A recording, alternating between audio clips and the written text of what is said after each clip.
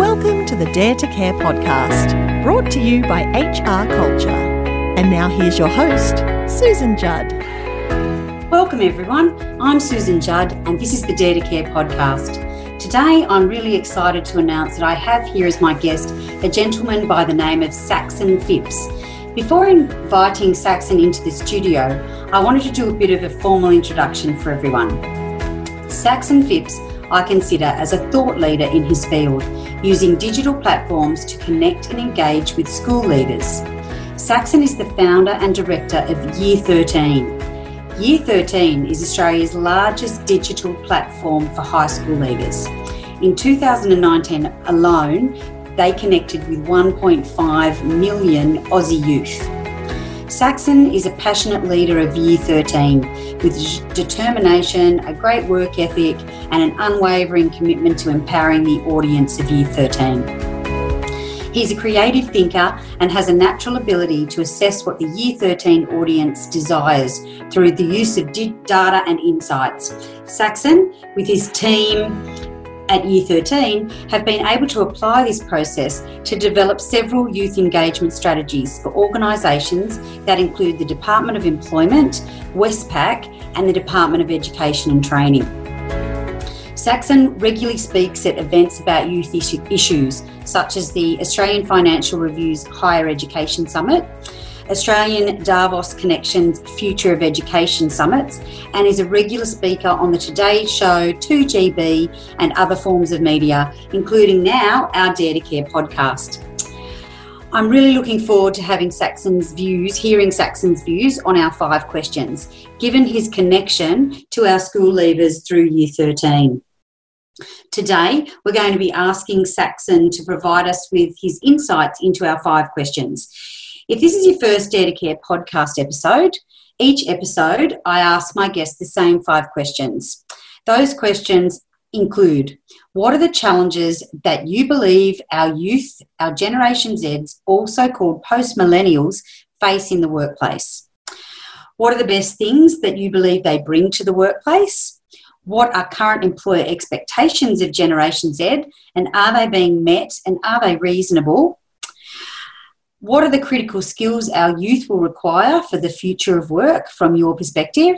And finally, what is your best advice for young people leaving school and entering the workplace? So I can't wait to hear Saxon's perspective on these questions, given his thought leadership in the area of school leaders and his broad connection with Aussie youth through the work of Year 13. I'd like to extend a very warm welcome to Saxon Phipps for joining us today. Hi, Saxon, and welcome to the show. Hey, Susan, how are we?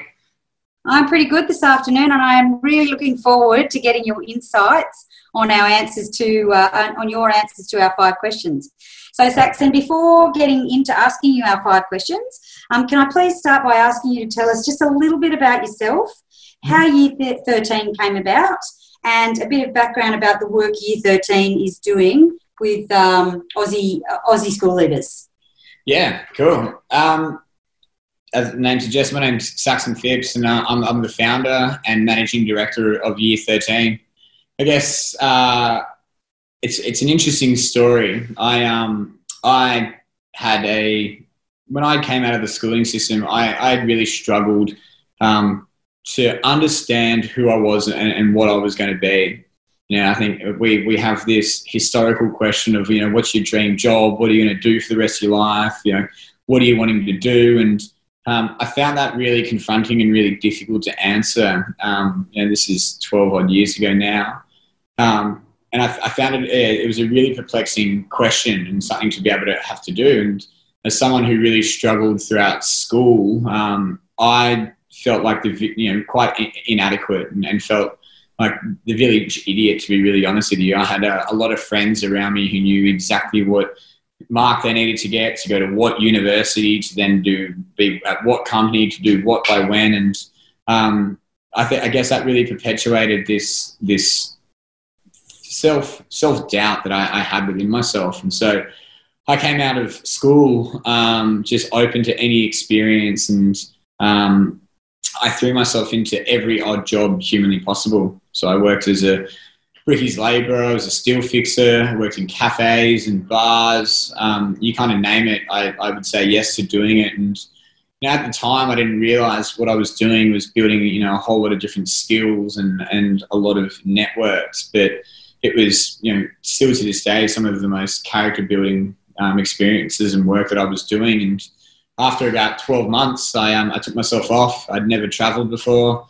I come from a very middle class family in which I've got there's 5 kids. And so, mum and dad weren't able to really ever extend anything outside of, paying for school to be able to send us away on travel. So I'd never traveled before. And I ended up saving money from all my work to then go off and take a gap year, or not a gap year, but go backpacking. And so I went backpacking for 4 months by myself. And that was easily, still to this day, one of the greatest experiences I'd ever had. Throwing myself, into the deep unknown, not in my community, which I'm, just perpetually surrounded by my friends. So that experience allowed me to really understand more of myself. And when I came back from my travels, I'd seen that I'd had a lot of friends and a lot of those high achievers who were that proverbial idea of success and were the ones to be watching outside the schooling system, who had fallen into real ruts in defining, not defining themselves, but in their path and their journey post school. They turned out they hated what they were studying. They were, working late nights in bars. They didn't want to drop out. They didn't want to talk to their parents about it. So it really highlighted that all that conditioning and that preparation that we had gone through had kind of prepared us for something which was just very different to what it was. I had a lot of friends who were kind of scoffed at for the fact that they were going off to doing vocational education. I was doing vocational education, friends were doing apprenticeships, and it was very much so like it was a second class or second rate option. And the funniest thing about it is that through me doing my vocation, what I learned, applying those skills, were the only reason why I was able to start a business, because I was learning things like creative thinking, problem solving, being resourceful, management of personnel and resources, all these skills which you can only develop by being on a job. And you take those, and as you kind of propel yourself into what you're passionate about, they really define you. And so I saw those friends of mine who were doing that were just loving their life sick. So that was where the real precedence of where Year 13 came from, that plans change, ambitions change, motivations change, and by having those experiences, it allows you to actually understand that change is natural. And so that was the founding thought around Year 13. And I was lucky enough to have my business partner and my brother, who were going through their different experiences as well. And so I was seeing them and they had their own troubles as well. And that was the precedence of Year 13. So, kind of fast forward now 8 years, 9-ish years. We're now, really, really lucky and really, really blown away by the response we've had. We see over 1.5 million young people each year coming through and in engaging with our content, using our services, feeding us with suggestions about what we could look at, what we could do, and fixing a lot of social problems that face young people. And it's something which, we're incredibly passionate about. And it's not just about our passions, it's about, us as a collective. Yeah. Being able to inspire, other people. And I think there's a great quote by Jim Carrey, which is, the impact we have on others is the greatest currency there is. And so if we can help impact other young people to be able to understand their passions and purposes and motivations, and they can then impact their friends who are going to impact their friends and their siblings. And quite quickly we see the ripple effect of what that does. And that's pretty much where we're at today. Yep, excellent. There was so much there, even that you just talked about, even this experience of yours of going through vet and maybe feeling, or this perception in amongst others that this is a second-rate option, was your word, second-rate option to building a career, but the application and the entrepreneurship and the the ability for you to collate all of these critical skills to take you where you are now, profound, really. So it doesn't mean you necessarily need a university degree to get where you want to go. I think it's really an interesting kind of conundrum that we're facing right now, because for, as you know, 20 years or more, we've, people who are kids who are going through high school, students who are going through high school are really encouraged to go on to university. But what's the outcome? And it's, I guess we're always influenced by, the generations before. And so, like, I know that for my parents, they came through a generation where university was free. You look one generation further back from that, and it was that university was what really was, it divided social classes. And so that has trickled down into, still into today. And I think what's happened, and by no means do I have any animosity towards university.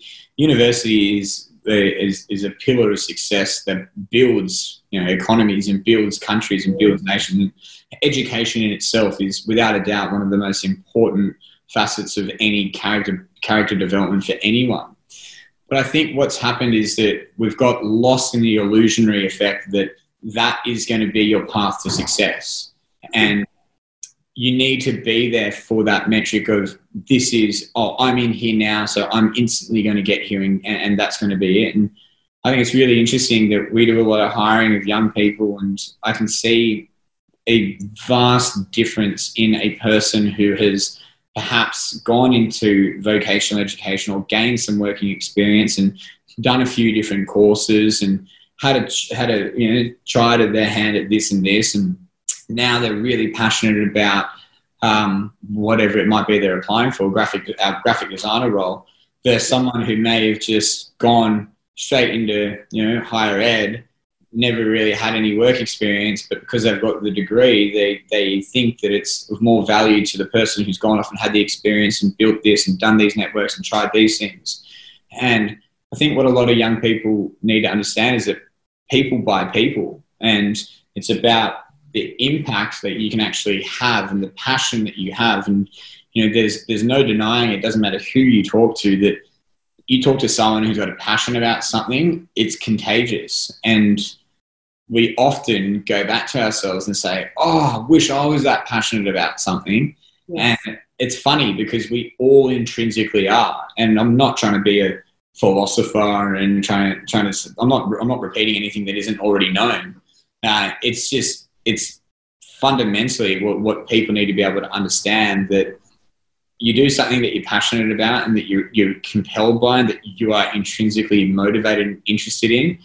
You're going to want to read about that or watch more of that and learn about that or who the individual was. And when you read what you love, you will end up loving what you read. And you just want to keep getting better and better at those things. And so, if you put someone who is wanting to be, an economist who's studying to be and who is just naturally gifted at numbers, who just understands that they just come to them naturally, if there's someone who may be a bit, sub-level to them, that person's work is always going to be intrinsically better than yours because they're passionate about it. They want to do that. They love that. And what it does is that for people who go into different industries or disciplines which isn't attractive to them or doesn't compel them, it leads them to then continue down this cycle of, I'm not good enough. I've got to work harder. I've got to try this. I've got to try this. And you're really pushing shit uphill. To be honest, you're never going to get ahead. Whereas if it's something that you love doing, then you will get better and better. You will align to like-minded people. When you're with like-minded people, you respect each other. I take some of your skills, you take some of mine. We start to create ideas together. And I think that's the biggest thing that anyone, not just young people, I advocate this to a lot of people, that is where you find true happiness in your career and what you do. Yeah, look, I've got to say I 100% agree. It's for everyone. I mean, for young people, it's important for you to connect with them and talk to them about these things and give them and map out different options so that people can find their passion and purpose, right? But for anyone of any age, if they are passionate and have purpose and love what they do, it's the old saying, you never work a day in your life if you're doing really, it doesn't feel hard if you're doing what you love. So helping people to find that must be very rewarding.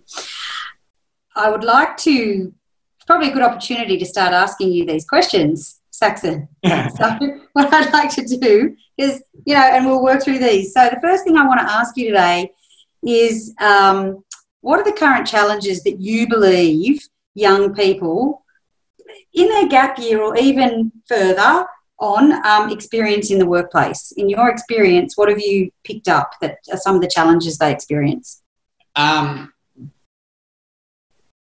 It's a really good question. I think that we're at a real tipping point in young people actually understanding that their values and their principles and their passions and interests are really what defines their characteristics. And what I mean by that is that if you tell someone who hates being near water that they're going to have to be near water and their job is now being a lifeguard and they've got to do this, they've got to do this, you're going to see their enthusiasm be again, it's going to be, subpar. It's not going to be someone who loves being near water, who wants to be near the water, who loves the idea of helping people and being that protector. So I think that's a big thing. And, this is something which we see across a lot of different industries, and a lot of companies, world leading companies talk about whether or not someone is coachable. And what that means is that does this business, what, this business does, and I'm not talking about year 13, but a company, does this align to the individual? And will this person find their place here? And where that comes from is having a fundamental passion and drive towards whatever that company's vision is and values are. And, by understanding that, you are then, a young person is then far more equipped to be able to be a major contributor to a business or to an employer. Now, a big thing is that, where you start is not where you're going to finish. This isn't a 400-meter race once around a track. You're going to go through a number of different industries, a number of different changes. But the biggest thing to understand is that from that first job, and my first job when I was 14 was working at Pizza Haven. I was just answering calls and then, jotting down the name, doing the data entry, and then printing the receipt off and putting it under the ticker for the pizza makers to make. But what I was doing there was customer experience. I was doing data entry. I was communicating with my team, and these seem like autonomous nothing jobs. But if I look back at it, that's why I'm really comfortable at speaking with people. It's the reason why I understand the importance of having clean spreadsheets and data sheets. So I think for any young person, it's been like, right, now I didn't want to be in that for the rest of my life. It was a job. But what you take from that job is completely up to you. Whether it's simply a paycheck, you can look at it as a paycheck. But it may be the fact that you're working with elderly people. It could be the fact that you are working late nights. It could be the fact that you become a manager, which are these responsibilities.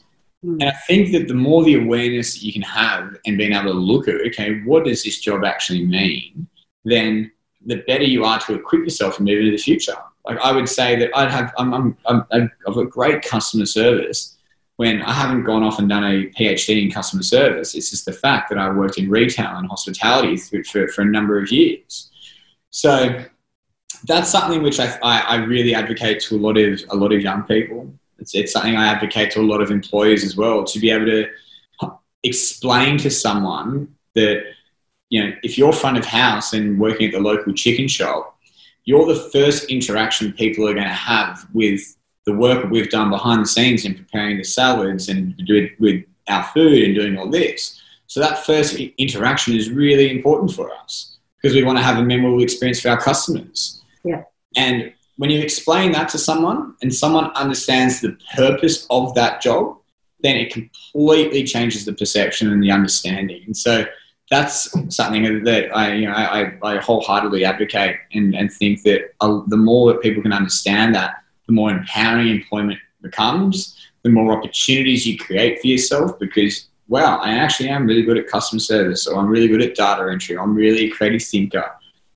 That's where the power of employment and understanding really comes from. I think I've kind of gone around there if I've answered your question. Yeah, look, let's just recap because what I've taken out of that is, young people need to think about their own values, principles, passions and interests and find an aligned organisation. I think there's a massive question there in how do they do that.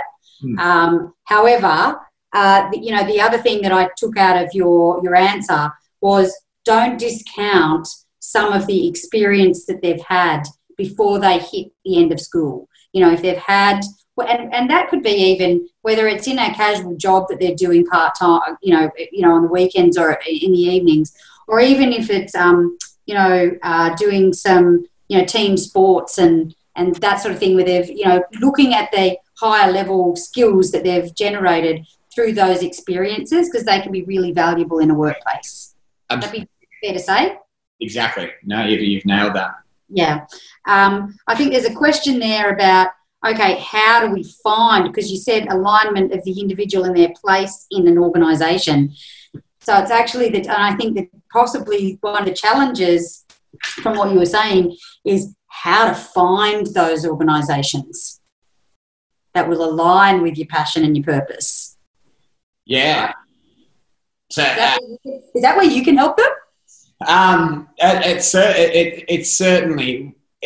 You're not going to find if you pigeonhole yourself to one simple thing that I want to be, the marble keeper for the marble shop. You've got a lot of looking ahead of you to try and find that. Yeah.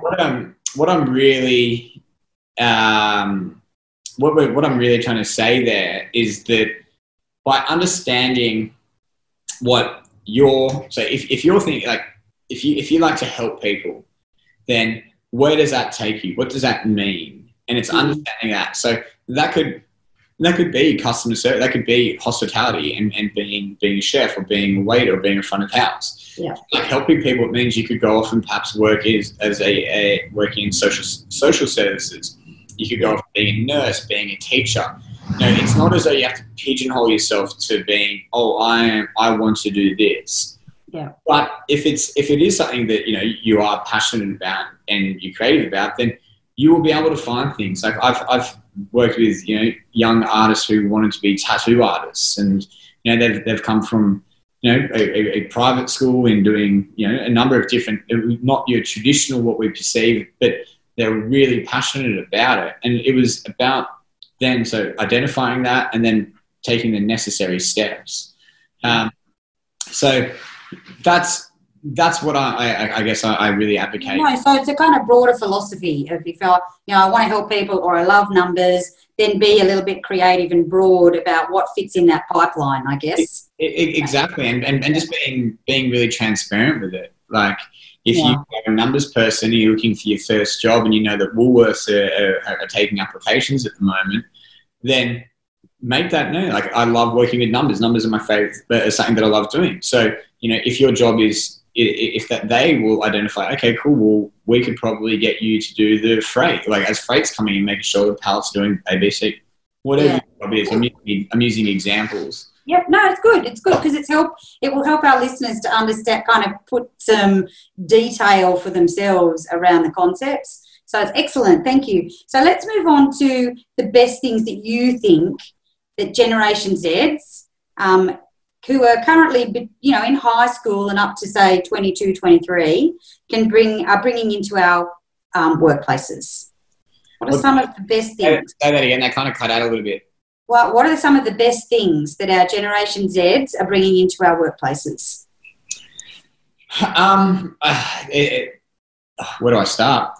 And this one's for employers, right? If employers are listening, we want them to hear all of the fabulousness that Generation Z can bring into their workplaces. Yeah, absolutely. I think one of the big things that I've noticed with Gen Zs is that they have an incredible drive to an incredible social drive.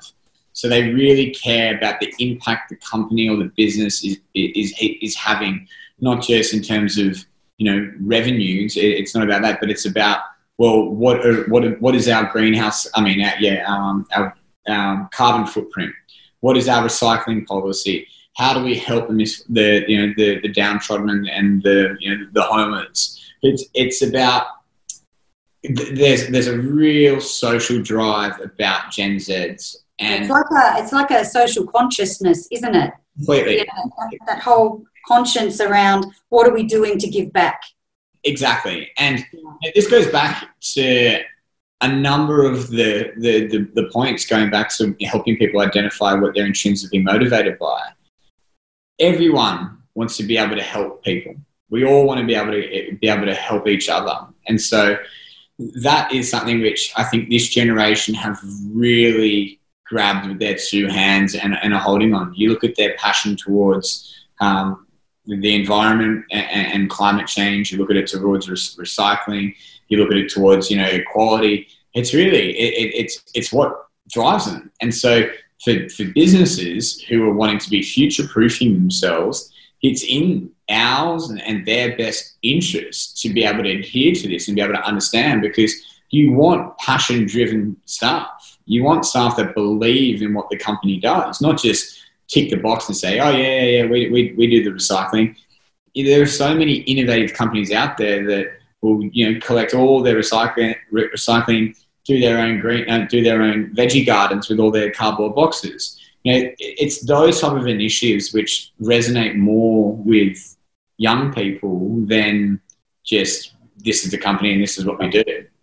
I feel like these sorts of belief systems that our current Gen Zs have available to bring into our workplaces are a real opportunity for some of our employers to, even if they don't have those sorts of philosophies yet, that this is a real opportunity to bring some people in who are wired this way and really passionate to actually to actually bring and introduce this into their workplaces and to start to give back to the communities that they're in. So they could actually be looking at this as a real opportunity that maybe I'm not great at this, but hey, this young person here could really bring value and great for brand, right? Exactly. Yeah, we look at a lot of businesses are always looking at how they increase their community values and their community engagement. And this is something that we have done with Year 13, since we became a business, was that we recycled onto, I don't pretend to be young. I don't pretend to be 15, 16, 17. Like you guys, the way you guys see the world is completely different to the way I see it. But I remember how I saw it at that age. So for me, it's always interesting to be able to then go back, and when I speak and when we work with young people and when we do the research that we do, to be able to understand how much their world has changed from here when I was there to here now. And what that means is building the longevity of our company to here. So it's like, it's got longevity. And I think I encourage a lot of businesses to take that same approach. There's a great saying that we use, that the future isn't ours, it's yours. And meaning that, I'm going to progressively get older, and as we work with further and further young people and grow our business, we want them to be in control of that. We want them to be empowered. So I think that's another big thing that not just advocating but seeing in a lot of businesses, is that empowerment to their staff and making them feel heard and making them feel as though they're a part of the bigger picture. Got to agree with you there, absolutely, 100%. It's not about it's about how much we can show that we care about people and value their contribution. So from an employment perspective, I love it. Okay, let's move on to our third question. Employer expectations. What do you believe are employer expectations? And I guess this is information. I asked this question because I want to give some information to young people. What should they be prepared for when they walk into a workplace? And also to other employers who are listening, that to actually be able to articulate their expectations to new employees. So, what do you think are our current employer expectations? Employer expectations. Again, this goes back to the understanding of the role and the job and what it is. This goes into for employers, it's leadership. And in every business where everyone's looking for great leaders. And when you're a good leader, you're inspiring of your team. Your team members, each of your team members know that their role is integral into the cog of the whole idea of the business. And so for employers, I stand by it. I think by explaining the importance of the role and what it actually means. You're not just the front of house at the chicken shop. You're actually the face of the business. You're the first interaction that people off the street have with our chicken shop. And what that means is that I need you to be a dynamic, welcoming, happy person. Because what that does is that impacts them. If they've got a young kid, just say hello to them, get them involved, ask them if they'd like a cheer, whatever it is. I'm going off some of my own old experiences, but I love it. I was really getting myself caught up there and being back and working in the chicken shop. And so, I think for employers, it's giving that understanding of the importance of it. And if they make a mistake, it's not just reprimanding someone for, this is your stuff up now, fix it. It's like, what impact does that actually have? Why have I identified this as a mistake? Because this is our highest paying client, or this is so-and-so, whatever it might be. It's about them being able to actually understand. So that's something which which from the employer aspect, I think that needs to be highlighted a lot more. And this is a lot of the problems with industry at the moment, is that industry can be really great at talking about how young people and the workforce aren't being effectively prepared for this modern day work. So it's, I think that it's where it lays, to be able to explain that to young people in the industry, to have better leadership, to be able to do better jobs of doing so. Okay. So is there anything that employers ever talk to you about, or your year 13 young people that communicate with you, that talk to you about their experience at the workplace? Is that something that you provide, any kind of mentoring? I've only got anecdotal kind of experiences, of when people have reached out to us. We're not a legal service, so that's why we have protections there, like Fair Work, and the Ombudsman. So, but I read countless industry reports and labour market reports about that we haven't got a strong pipeline of talent, or this hasn't been this correct way, or whatever it is. And I think, again, that this is a generational thing, and that from the years previous, they haven't had that fundamental understanding of what, of how to coach a Gen Z and a modern day young person. So okay. So actually, that's a really good question. And sorry, it's a tangent. It might put you on the spot. Okay. But what are Gen Zs looking for in terms of workplace coaching or mentoring? Well, it's really interesting. I can't recall the actual report that I read it from, but it was, this generation have been brought up by a lot of merit. So it goes back to, there's an age-old debate about how, in primary school athletics, it doesn't matter if you become first or last, everyone gets a ribbon and the participation. Yeah. It's undeniable that Gen Zs have been conditioned, have had that experience, and that's something we need to take responsibility for. Yeah. And so in what that means, and I see this a lot with a lot of our young staff, is that they want that constant loop of feedback. They want that constant, not that it's validation, but to be able to say, okay, Susan, you've done a wonderful job here, but tell me, have you done the best job possible? If you could do this again, what could you improve? Yeah. And it's them being able to trip over some of their own truths and to be able to take that responsibility. And that's something that we all want. We all want more responsibility, because the more responsibility we take on, the more dynamic we become. But rather than just reprimand and berate, which again I understand happened in previous working generations in working with elders, with older generations, that may have been the best practice or the practice that it was. You can't. It's not going to work in this modern day. And yes, I understand it may be frustrating, and I understand that you can say, oh, you got to have thicker skins and they've been wrapped in wool, but it's not the case. It's the way that they've learned has been through that approach. And so they've learned and been conditioned in a coaching approach, right? So and a collaborative coaching approach with that, so yeah, what you were saying was they've done the job. Now let's reflect on the quality. Let's reflect on the outcome. What would you do different, and how could you improve it? So that cycle of continuous improvement as well, but all done in what I want to term as an emotionally intelligent manner. Yeah, exactly. And not making people feel lousy, making them feel like this is an opportunity to just step up that bit more. Correct. And I think when taking that approach, we're actually all meeting halfway, rather than it being, industry aren't giving opportunities and they're not doing enough, and we're not encouraging growth throughout the economy.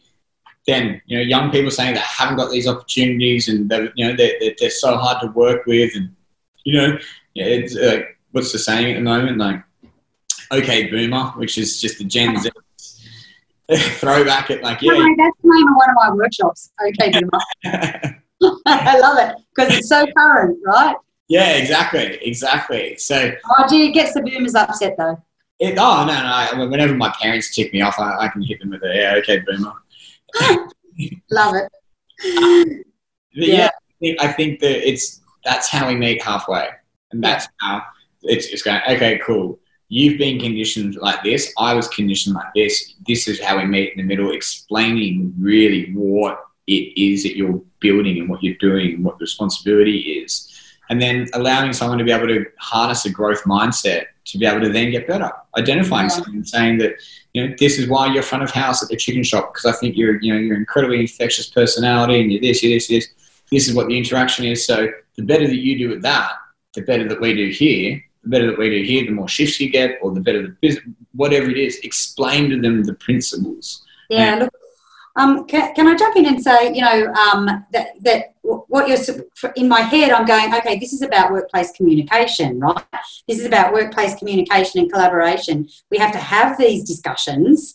And I think some of the challenge is that with some of our older people in the workplace, whether they're employers or colleagues that we end up working with, they have been conditioned in a different style, and this is some of the dilemma that we have when young people are coming into the workplace, is that they want this collaborative approach, and we've got other people there who have been less consulted with, less collaborated with, and received less feedback, a lot less feedback.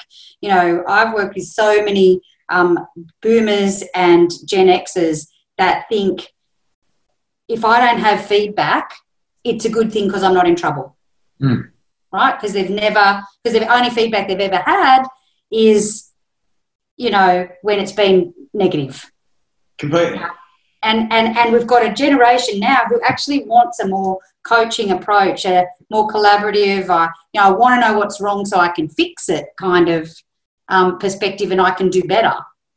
So it goes to the old saying, you need to work smarter, not harder. And by understanding those frustrations that, I was brought up by doing this and this and this and giving no feedback, versus, a generation which needs consistent feedback, then it's in your best interest to be able to make your job easier by doing that and helping them through it and validating them through that transaction, rather than just being like, oh, he's useless. Like, it's in one ear and out the other. It's like, well, that's not good, because all you're going to do is you're just perpetuating the fact that we're going to have high turnover rate. We're going to be losing that person. We're going to put it out again and try and find a new person to come in to then train them up and go through this. And so, and again, we're just perpetuating a lot of these issues. Oh, they're not trained. I used to get up at 5 a.m. and to be here and work for this and blah, blah, blah. Like, by no means, and this isn't an entitlement in any sense. Mm-hmm. I understand that, but the world of work has changed fundamentally in the past 30 years, 40 years, 10 years to what it was. 5 years. 5 years. I 100% agree. So it's like, okay, cool. It's either adapt or die. And if you want to hold on to your employment and you want to be able to be a leader, it's about being smarter about it. So if I can sit and work with a group of young people who may be doing an entry-level role with this, and they understand the vision, then they understand the value of what their job is and why it matters, and they buy into that, and they feel comfortable to be able to come to me or come to you as the employer for that critical feedback, then everyone's a winner. And you start harnessing such a greater work experience for not just yourself, but for others. You become more of a mentor in their eyes and more of a leader, rather than being, the man with the stick who they're just scared to be reprimanded by. Yeah. I understand this is a big mentality shift. However, I just think that it's the only way that moving into the future that you can actually be a functioning business and be having young people understand that, but also the employers understand that. Then, we're actually moving together rather than it being the consistent debate. Yeah, absolutely. Okay, so I think we've even started to touch on, without actually asking you, some of the critical skills that you believe young people need as they go into this modern contemporary workplace. What are some of the critical skills you believe they need? The critical skills, the soft skills, the hard skills, the transferable skills, the enterprise skills. Yeah, we hear it enough, and we hear it a lot, that, this idea of skills. Mm-hmm. The skills that are required moving into the future go down to a lot of character virtues. So it's about being, articulate with your time, being well-mannered with your time, about being a person who's wanting experience and wanting growth and wanting to be able to learn. You overlay that with someone who can identify what their passions are and be self-aware of themselves, that, I would never in a blue moon tell you that I'm good at Excel and that I'm the numbers guy, because I'm not. I've learned different aspects that in what I've required in my job, but it's numbers and me. It's just something which I will struggle with. However, I don't shy away from that, and I don't see that as a weakness. It's strength that I'm able to identify that and say that, cool, numbers aren't my thing. So someone in my team, my business partner, he's far more better at being able to do that, but I can focus on what I'm good at. So it's having that awareness of being able to, self-audit yourself. Yep, love it. Self-audit. Love it. Yeah, awesome. Okay. So that's our critical skills. We've talked about, you talked about character virtues, having time management, being, knowing where you want to go, a desire to learn, being passionate and self-aware. God, when you talk about those kinds of skills, and because we can teach technical, right? People can learn technical skills.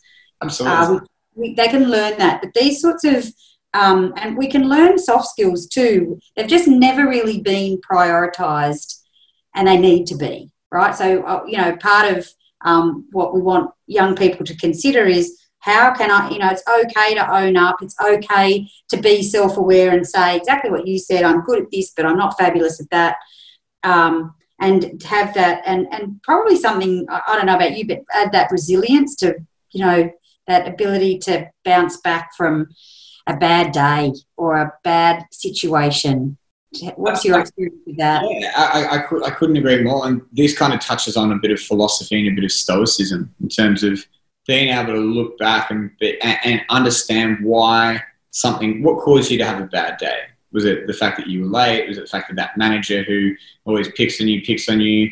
Is it the fact that you don't what is causing your bad day? And this goes off into, a lot of emotional intelligence in being able to say, okay, cool. I'm actually getting really frustrated at the fact that I'm still doing, all our accounting, and I'm doing a lot of this when I've said that I hate working with numbers. They just don't work with me. So again, it's that understanding yourself, to be able to go back and say, that's what's actually causing me to have a really bad day. And that's what's causing me to hate going to work or hating what I'm studying. Because what happens is that if we don't have the ability to be able to do that, what happens is that you get yourself caught in this repetitive negative cycle of, I'm here doing the work and it's work I don't like doing.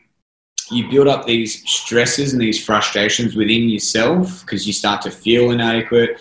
You then take that to other areas of your life, be that your relationships, be that substances, be that, you lose all motivation. You just want to sleep, or you just want to just zone out. You don't want to be learning.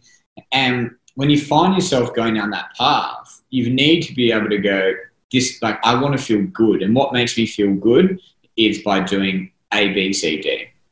And I think that emotional intelligence is really, really important to be able to, it's something I really, really advocate in that, you want to be proactive, not reactive. And this is, in a lot of our research and reports, we found that anxiety and stress are the two number one emotions which young people feel. Now, stress is a debilitating emotion which we experience, because what happens when we're stressed is that we're unable to be able to make clear and concise decisions. If you think about any stressful experience or scenario that you've been in, it becomes flustered. You don't actually know. If someone starts yelling, you're like, I don't know what's going on. You're losing control in what that is.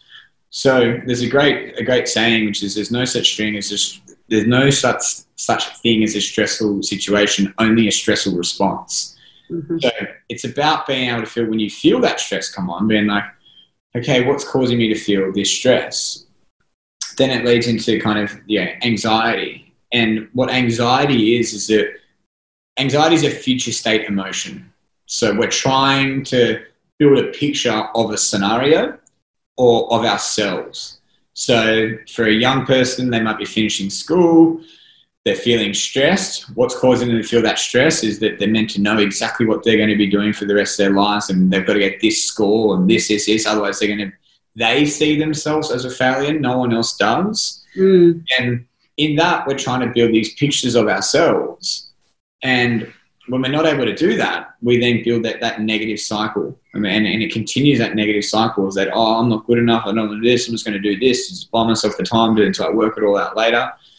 But again, it goes back to that emotional intelligence, is that if you can understand what is causing those stresses and what's causing, and being able to actually pragmatically work through it, it'll lower the stresses, which means you're thinking clearly, you're a more dynamic person, you're actually understanding what is definitely not the right decision, so that you're actually in control. And I think that's a really big thing, that once people trip over that truth, it's empowering, and it allows you to really take a better control of your life and have a greater understanding.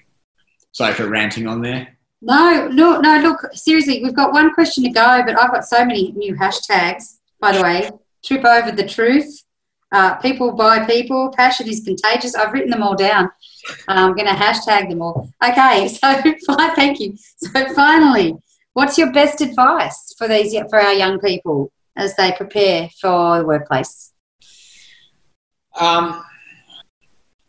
This will be a little bit of a rant, but I remember being so anxious and concerned about who I was going to be and what I was going to be that it was paralyzing to be able to try and build those pictures. And we're always, and it's heightened a lot by social media now, that we're always comparing ourselves to someone else and to one of our friends who we think is doing a lot better than I am and whatnot.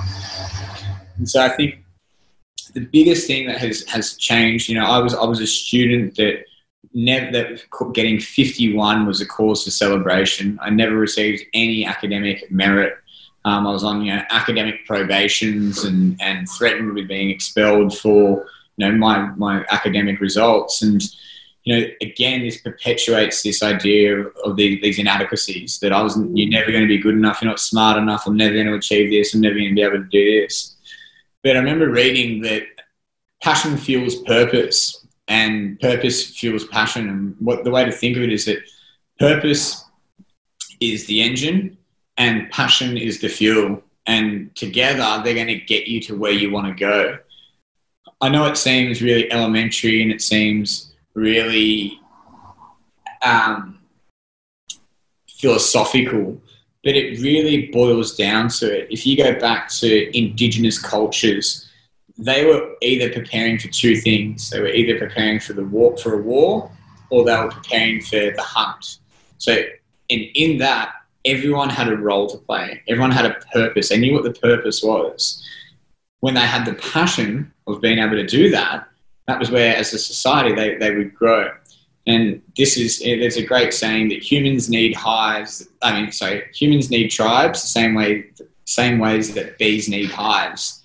And I think it boils down to that. But if you understand your purpose and your passions and use that as the foundations to then go off into whatever your next experience is, then you are going to be 10 steps ahead of anyone else around you. And I've seen this countless of times. I've worked with thousands of people through year 13 and also one-on-one with friends, and it's amazing to see the response that you can have and the clarity that you have as soon as you're able to identify what you're intrinsically motivated by, something in the world that can be corrected or improved, which is the identification of something you're passionate about, and then sending someone off on that journey and seeing that person come back 2, 3, 4 years later. Their journey was certainly it goes in ebbs and flows, but you see how much they develop. And so that would be probably my last bit of advice to anyone, that I'm happy to even be challenged on it. If you say that that was the worst piece of advice I've ever been given, I'd love to understand why, because I can almost guarantee that it won't be. So yeah. So it's part of it's a question that's off the back of your advice, which is about helping young people find if they can find their purpose and passion, and they can help them, and what is going to intrinsically motivate them. So does year 13 help young people to do that? That's something you guys do? Our whole ethos, yeah, that's exactly what we do. Everything that we do is about developing a passion and purpose-driven education and employment system. We know the impact of meaningful work and what it has on individuals. And again, I'm happy for anyone to challenge me on that as a thought, because it legitimately, pragmatically makes sense that the more we enjoy what we're doing, as you said, Susan, that if you love what you do, you love what you do, you'll never work a minute in your life. Yeah, this feels like it's not work because it feels so good to do it. Exactly, and you're passionate about it. You love doing it. It's like this right now. I'm talking about things I'm passionate about and an industry that I'm passionate about, which I didn't know was an industry when I was 15, 16, 17. It wasn't. And I still don't. I'm like, I still don't know what I'm going to do with the rest of my life. But right now, I'm just working on something that I'm incredibly passionate about. And so, so that's brilliant, because I think that if there's anybody out there listening who is thinking about, well, hell, how do I find my passion, my purpose? We want to encourage them to reach out to you. Absolutely. If mum or dad is listening, we want them to be able to go to their year 11 or 12 or young person. And it's not just that cohort, is it? You deal with people who are a little bit older too, don't you? Yeah, so we've got, it's traditionally about 14, 15 to about 24 that we see coming through year 13. Yeah. But we've also got we see a lot of parents, we see a lot of teachers, we see a lot of industry, which is how year 13 kind of connects as an ecosystem. But we also we have a sister or brother company or brand called Youth Sense, and Youth Sense is a series of articles that we work on, which is about informing parents of this current landscape and practical methods to be able to engage with their children. And not just their children, but also their children's friends, because that influence that we have is so profound. And I think that the more that you can harness that, the better you can be. That if your son's best friend wants to talk to you about being a diesel mechanic, inspire him about it, or talk to him about what that actually means. So we have Youth Sense there for parents as another portal. Yeah. So to kind of wrap it up. We've gone through so many things, by the way. It's taken us kind of all over the place. And we've talked about, passion, purpose. We've talked about values and principles. We've talked about alignment of, what your philosophy, your individual philosophy is, and try and match that and align it with an employer.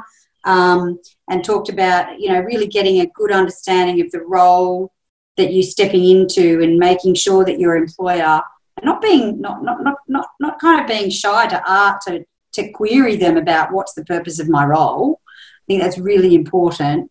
And employers will look for that. And then we talked about this whole idea of the future skills of being really self-aware of what I love, what I'm not fabulous at, and sitting okay. And that's sitting okay with you. That's sitting okay. So with all of that in mind, I want you to tell us how to get in contact with you or with Year 13. Yeah, so... What's the best way for our parents or our students or our young people or our teachers, our educators, or even employers, how do they get in contact with you? You come through to year13.com.au and we've got everything there for you. So... you explore the site. If you go down to the footer, we've got all different methods of being able to contact us. You can literally explore every single opportunity, discover your passions. We've got our own personality profiles, careers assessment tools. We've got it all. It's been 8 years of work. So, year13.com.au and we'll be able to certainly help you on your way. Brilliant, because we want people to go into action stations after listening to this. We want people to go, oh, I didn't know that resource was out there. I didn't know you guys existed. And it's a real opportunity. And it's not just for kids students who are in year 12 right now going into year 13. It's for a whole cohort, a whole group of young people who are considering their future. So thank you very much. It's been very insightful. I asked these same 5 questions to all of my guests, and I haven't had an answer that's the same yet. So it's brilliant, and as you know, I don't actually pre-position anything. I just lay out the questions. So I think it's fascinating to get the perspectives from different people that I interview, whether they be thought leaders and entrepreneurs like yourself, whether they be students or young people, their parents, their educators, or even employers, everybody's got different perspectives, and that is a skill in emotional intelligence, to be able to take on the perspectives of others and consult with other people about what they think to help inform your own decisions. So I love it.